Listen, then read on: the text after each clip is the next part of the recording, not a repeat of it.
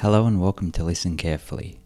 I'm your host Nathan Jolly, and my guest today is Brian Ritchie, bass player and founding member of the Violent Femmes.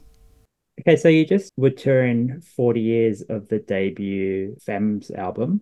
You were 21 when you recorded that, 22 when it came out. How long had you been kicking around as the band by that stage? Because you're so young. Well, let me think. Okay, we started in 1981. We recorded the album in 1982. In 1983, it was released, and we already were touring the United States and Europe. 1984, we already made it to Australia. Quite quick going. Really very fast trajectory of creative and also commercial, well, not commercial, but profile trajectory. Yeah, it took that album quite a while to sell, didn't it, in big numbers? Yeah, but it was a different landscape at that time. We didn't expect it to sell anything. Like we would have been happy if it sold like 50,000 or something, because that was pretty much what the bands that we really admired, like Television or the Ramones, bands like that were selling about those quantities. And we thought that we might, if we were really lucky, have that kind of access to the public. But then the musical environment changed. They decided that they were going to turn alternative rock into a fad for a while, and we were close enough to that to capitalize. And so what era was that, like late 80s by the time, if you're talking alternative rock catching on? Like that would have been quite some time after that record. It was obvious once Nirvana and Green Day, bands like that came along, that moved the kind of music we were making up several notches. Yeah, and your record would have been close to a decade old by that time. Yeah. So, a lot of the bands that we influenced ended up inadvertently helping us by just making the scene so much bigger, like the Pixies.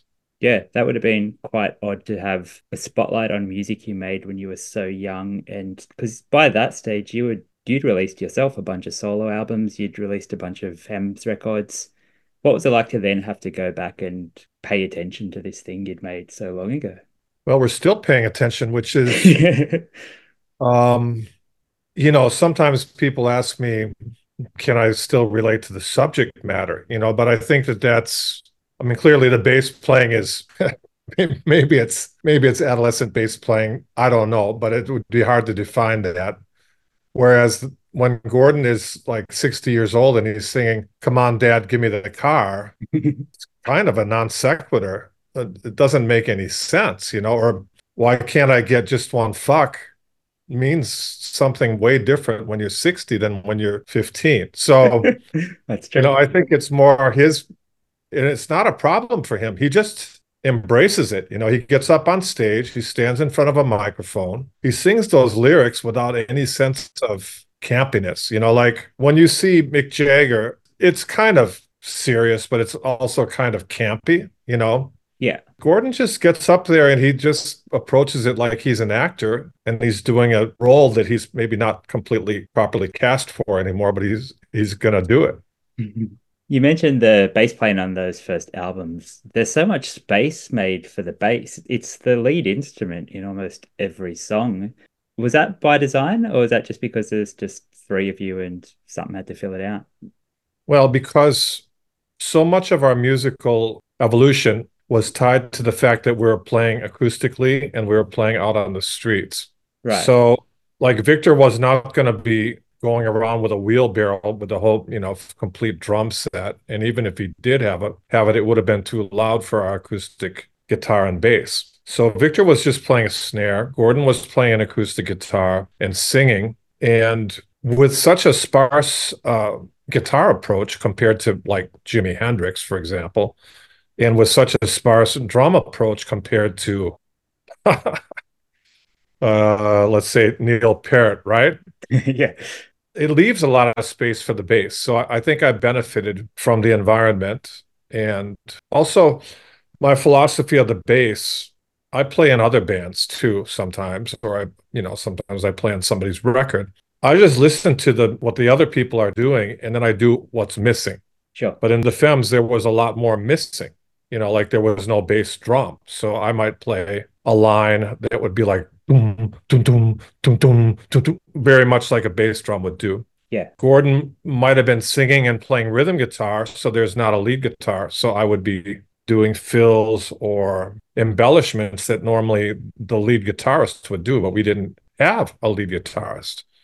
So it wasn't really me asserting myself. It was more like just doing what was appropriate in that particular setting. Although it's true that without whole lot of technique and musical knowledge, it wouldn't be possible to do a lot of the stuff that I did. Yeah, a lot of it's really tricky. Like you have to recreate all that now when you play live. Sometimes I'm on stage and I'm like, oh man, why? Why did you come up with this bass line? Because it's sometimes it's quite demanding Yeah. and athletic almost. The first two Femmes albums, did you guys have all the songs ready before you even recorded the first album? Is that true? Pretty much, yeah. We had, I would say, well, we obviously had every song from the first album. And then we had, I think maybe only the song Hallowed Ground wasn't already there when we made the first album. Gordon might have written that in between the recording of the first album and Hallowed Ground, but Never Tell, Country Death Song, I Hear the Rain, uh, It's Gonna Rain, and I don't remember which other songs are on that album, but I think they were all there when we Yeah. made the first album. So in other words, we could have made Hallowed Ground first, pretty much, or we could have mixed all the songs together and made a double album, or we could have made or whatever, but we chose to put a spotlight on those songs that are on the first album. So like when you say, how do you feel about having to readdress it? It's kind of our own fault because we chose to put out all those really catchy and commercial songs, well, what eventually became commercial on the first album. So we're settled with that, but we chose to do that. And it hasn't been a problem because, I mean, like I was watching the Green Bay Packers play football 2 weeks ago, and when they went to the commercial break, they played Blister in the Sun. Wow. So it's like it has become part of the overall cultural landscape. I mean, it's bigger than just rock music or pop music or music. It's like something that the average person may have encountered just because they were watching a football game. Yeah, it's now one of the biggest songs of all time, which must be very odd considering how young you guys were when and how like it's not very commercial sounding. Like it's quite an indie pop song. But it wasn't intended to be No. anything other than a good song. We didn't say, let's write a hit, let's make this hit worthy, let's make a hit recording. We just made it. And it wasn't even released as a single on the first album, but it became a popular hit through word of mouth and just uh, airplay on college radio stations, and then eventually being placed in films and stuff like that. How did you get involved with the guys from Midnight Oil? Were you already living in Australia when you met them? No, we met them back in the States. Right. We did some shows with them, and we had several people on our crew that were in common with their crew. So like if we weren't touring, they'd go with Midnight Oil if and vice versa. So it started out as a social thing. Like Peter and my wife and I, we would go for a hike or something like that. We'd party with them. And there was a really funny time when we went to the Australian embassy in New York City, Hmm. or consulate, I guess. And because they had to vote. So they had this wild party at the consulate, which was sponsored by one of the Australian wines. And, they cast their votes and we took some pictures. And Peter Garrett eventually went into politics. And one of his opponents said he's not eligible because he didn't vote in the last election. He was in New York. He couldn't have voted. And then Midnight Oil's office wrote to us and said, hey, did you happen to get any pictures at that voting party? And we had an actual picture of Peter putting his vote in the ballot box. Wow. So we were able to prove that He saved his political career. therefore he was eligible to be running for office. And then, of course, you formed The Break with, was it three of the guys from Midnight Oil? Yeah. I moved to Australia and then they said, let's form a band. Their bass player from Midnight Oil, Bones, he's a Kiwi. He went to New Zealand and he started playing with Neil Finn. But then he moved to America and he married a girl from Milwaukee, my hometown. Wow. And eventually he started living in Milwaukee. So he was living in Milwaukee, my town, and I was living in Australia playing with his old bandmates. You've traded lives. Like we had to correct the imbalance of the bass world. That was very funny. And the break, originally we just wanted to have a band, and we did try out a bunch of singers, like a lot of singers. And some of them were really good, but then in the end we decided to be instrumental just to make it different than the Femmes and Midnight Oil. It didn't really work. It's not like we became super popular or anything, but the music is great and the band was really good to play with. Yeah, Midnight Oil fans love that album. I hope so, if they've heard it. Yeah. I mean, we used to draw pretty good crowds when we would tour, but it was not on the same scale as Midnight Oil or the Femmes. I want to ask you about the three albums that you made solo in the late 80s. You jump around about 20 genres in them. They're quite fantastic. It seems like you had a lot of songwriting to get out of yourself. Like there's songs that sound hip hoppy, there's blues songs, there's songs that I can't even classify. Was that the case? Did you just have so much stuff that you wanted to get out, or are you naturally more kind of, I suppose, broad and experimental than the femme stuff would suggest? Well, we are a very open-minded band, and if you look at our catalog, we have quite a lot of variety. Oh, definitely, yeah. But I'm even more eclectic than the band is. And those are not the only. After that, I made some instrumental records, which I wasn't even playing bass. I was playing shakuhachi. So I've got a number of other solo albums out that are more like jazz or Japanese music. Is that like a bamboo flute thing? Yeah. Wow, yeah. So I always thought the solo albums were just, okay, this is what I'm doing now. This is what I'm into. Or I also thought at the time when I first was making those records, I was listening a lot to the shortwave radio. Like that was way before internet radio and websites and stuff. So I would listen to the radio from all over the world, like from the Middle East and India and Africa, or whatever you could dial in. And I was jumping back and forth between all the stations, and I thought, well, this is what I like to listen to, and this is the way I listen to music. What if I made records that were kind of like that? It's a good theory. And yeah, the albums still sound great. Was the band split up at that time? Or were you just on hiatus? Or what was going on there? Because you'd had maybe three albums? Yeah, the band split up in 86, I guess, 85, 86. And then I made those solo albums. Victor made some solo albums. Gordon was with another band called Mercy Seat. And then we got back together again in 88. And then I think I made another solo album after that. So yeah, it was the band splitting up that prompted, but also gave time and kind of a necessity to do something. Yeah, and then in the mid-90s, I read that you signed to Mushroom and released a record that only came out in Australia. What was the reasoning behind that? Were you living here at the time? No, the Femmes, okay, what was the story? Oh, it was really simple. We were going on tour in Australia, but the previous album had I think we had already toured behind the previous album in Australia, and it had run its course. And, this was a time when they always wanted to tie touring and albums together.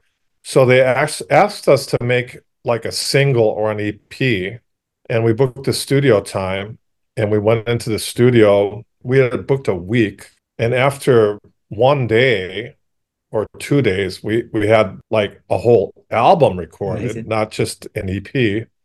So that's the reason why we put out an album. So that album, which was called Rock, we put it together really quickly, so it's not overproduced. It's a nice record. Eventually, it did get released in the States and I think in Europe, but it was more like as a reissue. And you mentioned television before. Tom Verlaine played on your last album. How'd that come about? That must have been a thrill considering you're a fan. Well, we were in the studio, and mostly on our last album that we made, which is called Hotel Last Resort, we just rehearsed and we recorded this stuff live. Maybe we overdubbed a few background vocals. That's the way we usually work.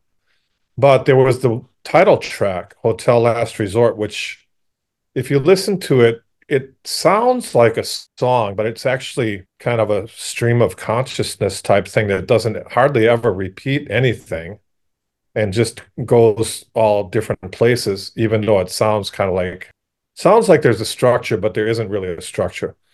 So we were having great difficulty getting on the same page with it. And also Gordon was having trouble remembering it. So eventually there was a drum machine, which was actually from the 1930s or 40s that was in the studio. So it was a very, very old drum machine. So we laid down the drum machine as a guide. And then Gordon overdubbed his guitars and vocals until he finally got through the whole song.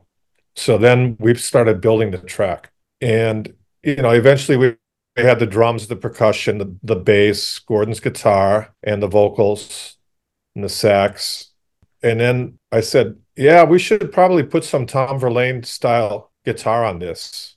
And then Gordon says, well, you can play like that. Why don't you just play it? I said, why don't we just ask Tom to do it? So I called him and he said, yeah, sure, send me the tracks. So we sent it to Tom. And if you listen to it, there are two different guitars. One is clean and the other one has effects on it. So when we mixed it, I assumed that he had been listening to his other track and that we had to mix them together. So that's what we did. And then I said, okay, so we figured out how to make them work together. Oh, I didn't think that they would both be happening. So we used both tracks, even though he didn't really think that we would. I mean, we don't really build our tracks in the studio very often, but that was an example of it. And yes, it was really nice to have Tom on there. Yeah, I bet. You mentioned earlier that the buskin was the format that you kind of started. Is it true that that's how you got discovered out the front of a Pretenders concert and they saw you and wanted you to support, or is that like a nice little piece of record company fiction? No, it's absolutely true. It's amazing.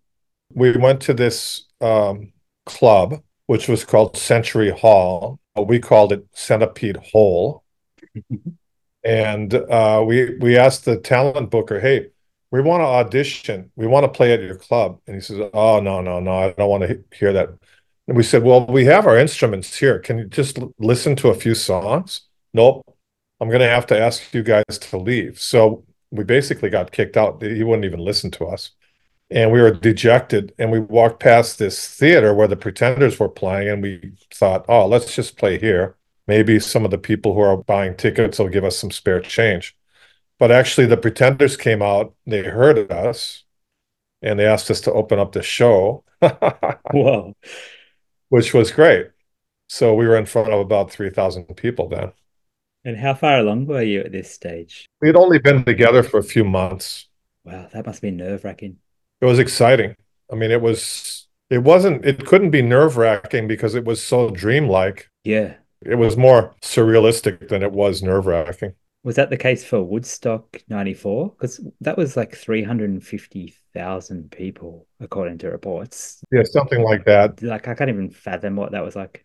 What happened with that was they had booked two or three nights of Woodstock, and then they realized that they were going to have a lot of people there already the night before, the night that they advertised that they were starting. And they were worried that there might be chaos because people had nothing to do, nothing to listen to. So they hastily put together a bill, and we were the main act. And I can't remember who else played that night, but when we played, there were like 300,000 people there. What's that like?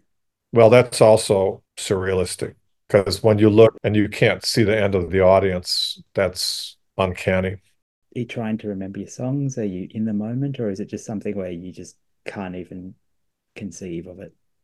Well, it sounds kind of corny, but I mean, a gig is a gig. I mean, you get up on stage and you play to the best of your ability and you try to connect with the audience. Yeah. It's just not usual that the audience consists of that many people, but we still had the same basic job to do. And it was a lot of fun. I mean, it was great. It was incredible. We knew that, and we have never played for that amount of people again. Recently, we played at Huntington Beach, and there were about 30,000 people there. Maybe that was about a month ago. And also, you couldn't see the end of the crowd, but we know that there were not 300,000. There were about 30,000. But still, it's a good feeling to look out there and just not see the end of the crowd. And what's it like touring with the Femmes these days? Do you all get along? Is it a smoother kind of show in general? How is that experience? Because you obviously don't have to be doing it if you didn't want to, so you must still enjoy it to some level. Oh, we love it. We love it. We like playing together. We do a lot of improvising. So it's not like we're playing the same old every night. You know, every night actually we do something new, something different, which is, it's not jazz, but it's got kind of a jazz mentality, like where we take the basic song but jam around it. Not aimless jamming like the Grateful Dead, but we enjoy that. Of course, we enjoy the audiences. I like to travel, you know, I think most of us like to travel. And as long as there's a demand, I don't see any reason not to do it. And with that in mind, your last record was 2019. Are there plans for a follow-up album at all? Well, COVID kind of put an end to that idea because, like, for some years, people didn't even want to get into a room with each other. Like, even we were touring and Gordon wouldn't get into the dressing room with us. Like he would be on stage with us, but not, he wouldn't come on the bus. He wouldn't go in the dressing room. He was living in his own individual COVID bubble. Jeez. So he wouldn't get into a studio with us. So that was a problem. And I guess we could have built tracks like we did with Tom Verlaine, but we didn't. So now we're at the point where, you know, people are coming out of COVID and we can start talking about making another record, which I think it would be a really good idea. The audience would like that too. So what is the audience like at a Violent Femmes show these days? What's it like age-wise? Well, that's the amazing thing is that we used to have an audience of like 18, let's say 15 to 25, right? Yeah. And it would stay 15 to 25. It stayed like that for 20 years. It's like we'd lose the old fans and get new fans, but it was always about the same age group. And then that changed. Then the audience started to get old. And now we still get the 15-year-olds into the band, but the like 50, 60-year-old people are coming to the shows as well. So it's a much wider demographic than it ever was, which, you know, you can't choose your audience. So I'm just happy that we have an audience. Did you always get a strong audience in Australia? Because you said you came here quite early.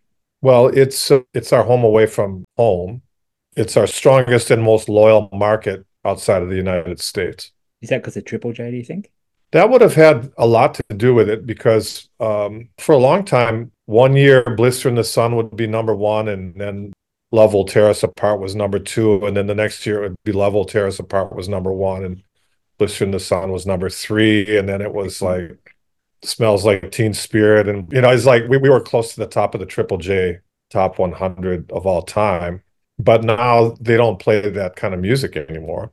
No. But definitely it was Triple J, even when there was the Double J before Triple J, not the Double J that they have now, but like before there was Triple J, I think there was another thing called, which was also, Yeah. we were on that, and every other radio station that played that kind of music. And are you still writing songs at this point? Like, do you write regularly, or is it the kind of thing that you pick up and put down when you've got a certain project? I haven't been writing, but I'm actually thinking about starting to make a point of composing music again. But the last like almost more than 20 years, I've been mainly practicing Japanese traditional music. Yeah, and you teach that, don't you? Yeah. So a lot of the time and energy that I used to put into my rock solo albums and stuff and playing, writing my own songs and doing them on the side, I've switched into doing studies and playing that music because it's pretty time consuming. To do any kind of music well is time consuming. So that's been my focus. And how did you fall so heavily into that? I just randomly encountered a shakuhachi teacher in New York City and he's a Westerner. His name is James Neo-Rocco Schleffer. And luckily, he heard me trying out a shakuhachi at a flute conference. And he said, "Hey, if you want to learn how to play that, give me a call." And I'm glad I did give him a call because he taught me how to play shakuhachi, and that got me into the whole philosophy, which is tied in with meditation. It's also a good instrument. Like right now, I'm in a hotel room by myself. I don't have the other members of the Violent Femmes or any musicians in here with me, nor do I have a bass guitar, but I have a shakuhachi, so I'll be able to make music. So to me, it just kind of balances out my musical practice. And what were you doing at a flute conference? I had just moved to New York, and I mean, if you notice my solo albums and also the Femmes albums, I play a lot of different instruments. So I'm Yeah. kind of a musical instrument junkie, and I like to try and play a lot of different instruments. So I had just moved to New York, and then they said that there was a conference, yeah, in Times Square with all kinds of flutes from around the world. And I just was curious to see what was going on. And that's when I saw the shakuhachi and other flutes from around the world. But the shakuhachi was the one that interested me. Is the GoDaddy Gone xylophone, is that you? Yeah. Yeah, that's incredible. Do you still play that live? Yeah, we do. One of the other guys plays bass and I play the xylophone. Wow. And it's a lot of fun. And some people have mentioned to me recently, that's about the most popular xylophone solo in the world. And I was like Ever, I would say. trying to think about if anything else was, and it probably is. If it's not the most, it's one of the most popular. And that was Brian Ritchie from the Violent Femmes and artistic director of Monofoma Festival, which starts February 15. You can find out more about that at monofoma.net.au. Paul Kelly's playing, Queens of the Stone Age are playing, Courtney Barnett. He's put together an amazing lineup. And my guest next week is Art Alexakis, lead singer of Everclear. Until then,